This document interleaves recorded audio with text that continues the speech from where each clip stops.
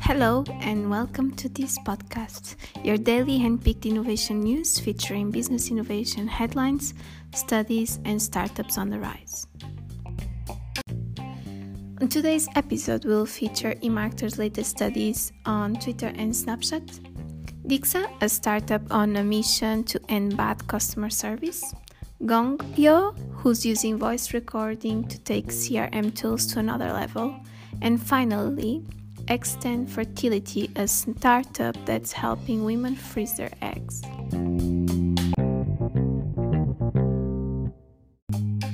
So let's start with studies. In this episode, we'll feature two studies from eMarketer. They are called What Advertisers Need to Know, and they are featuring Q4 earnings for Twitter and Snapchat. So let's start with the Twitter one. In its letter to investors, Twitter's CEO Jack Dorsey said it was experimenting changes that would make Twitter feel more like a chat. This may seem like a stretch for a company that has never been known as a messaging service, but it does sound familiar. In fact, Facebook has been having these discussions for a while, saying that it wanted to focus more and more on their messaging aspects of its app. And for Twitter, this is their biggest challenge, the fact that they want to boost engagement. And even their CEO is aware of this, and it says that this challenge is not new. He says that it's hard to have conversations on Twitter, and this is a challenge that comes with the fact that at the same time, Wall Street is not super happy with the fact that they had a decrease of 5 million monthly active users from Q3 to Q4 in 2018. So Twitter is seeing a decrease of users even comparing to the same period of last year. But personally, when I heard the reason why this was happening, I felt that this actually made sense, because according to Twitter's CEO, these are not actual losses. What is happening is that the decrease in monthly users has to do with Twitter's ongoing effort of removing questionable accounts and improving the health of the service overall. So just to finish on this one, in terms of monetization, the Twitter's monetized daily active users account for just 39% of their monthly active users, and the monetization comes from video. So video is the fastest growing ad format, and it accounts for 55% of Twitter's US ad revenues, which is more than Facebook but less than Snapchat. And talking about Snapchat, eMarketer also released the Q4 earnings for Snap.Inc. And what it shows is that Snap.Inc. is now a billion-dollar company. So their total revenue in 2018 reached $1.18 billion, which is a 43% increase over 2017. And essentially, their revenue comes from advertising.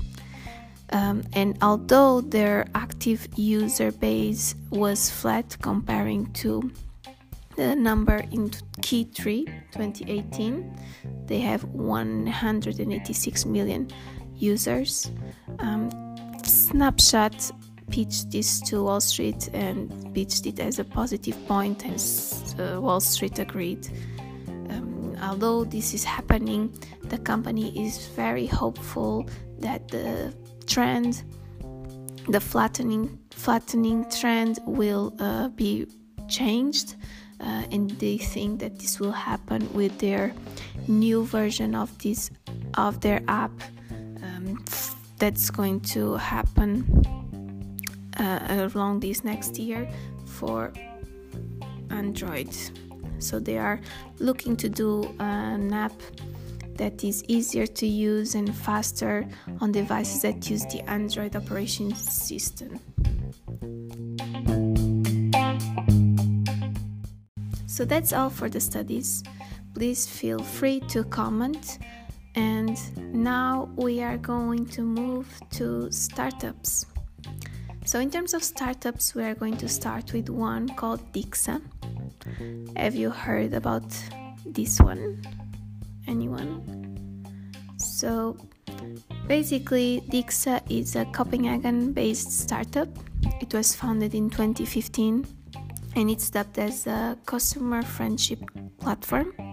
The reason why we're speaking about it is that it raised $14 million in Series A funding.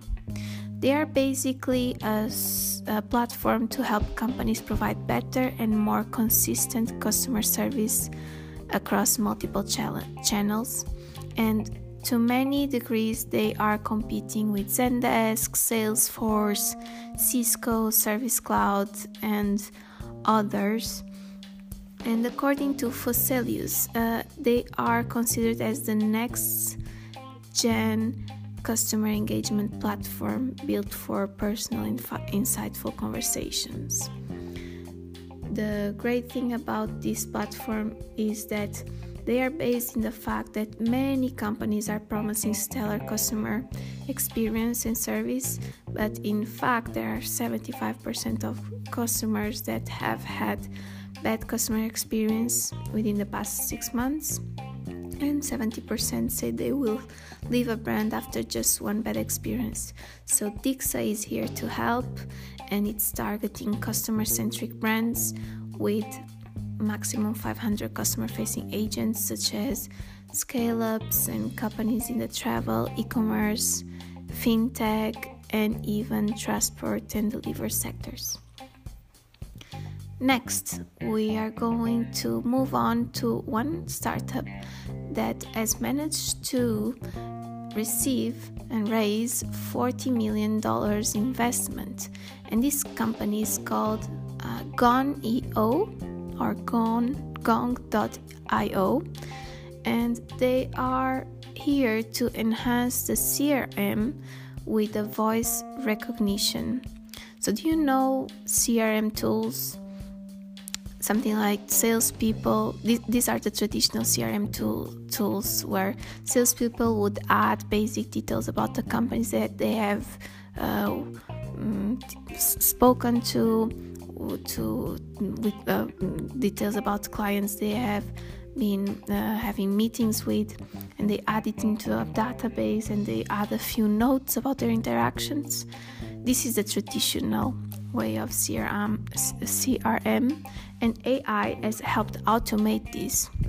But Gong.io wants to take this to another level using voice recognition to capture every single word of every interaction of the salespeople. You've heard right, everything. So we got the company raised $40 million Series B investment, and investors are super happy about this one, and they really see the potential of having a material impact on sales, and even giving management a deeper understanding of why this salesperson has been more successful than the other one. And artificial intelligence is here in this company to help making this process much easier to understand. Basically, AI will extract all the bits of the information of the conversation that the salespeople will have, and AI will create insights of the customer facing. And then it will also provide insights to the management about how the staff is performing, and even offering strategic input of how the competitors are trending, how the customers are responding to the products, etc., etc. So this is a great tool. I'm really looking forward to see how it works, and I would really love to see how visually it looks like. Next, on startups, we are going to speak about another one, which is called Extend Fertility. And I'm not speaking about this one just because I'm a woman, but also because fertility services are really raising venture cash in the latest days. Last week, for example, there was one called Daddy, a sperm storage startup that raised $2 million. And this week, the money goes to Extend Fertility, which raised $15 million. And what this company does is it helps women preserve their fertility through egg freezing. So the company CEO is called Hogarty, and she told TechCrunch, and I agree with her, that nowadays women are seeking higher education, they are pursuing a career, following their dreams, moving to another country, and suddenly they are 30 and they didn't build a family. So all the willing to start a family is moving from the 20s to the 30s. Although the biological clock is still there, it hasn't changed. So what this Extend Fertility company does is they have cryopreservation embryology lab and treatment centered, and they completed just in 2018 1,000 egg freezing cycles. And the great thing about it is that many companies are starting to offer their workers some benefits in terms of egg freezing. For example, Facebook, Apple, Spotify, and even eBay, they are offering benefits of covering costs for this egg freezing. And the reason why this company raised the $15 million was so that they could expand their fertility services and include fertility treatments such as vitro and intrauterine insemination. So this is a great way of finishing our podcasts. Stay tuned for the next one, and have a happy day.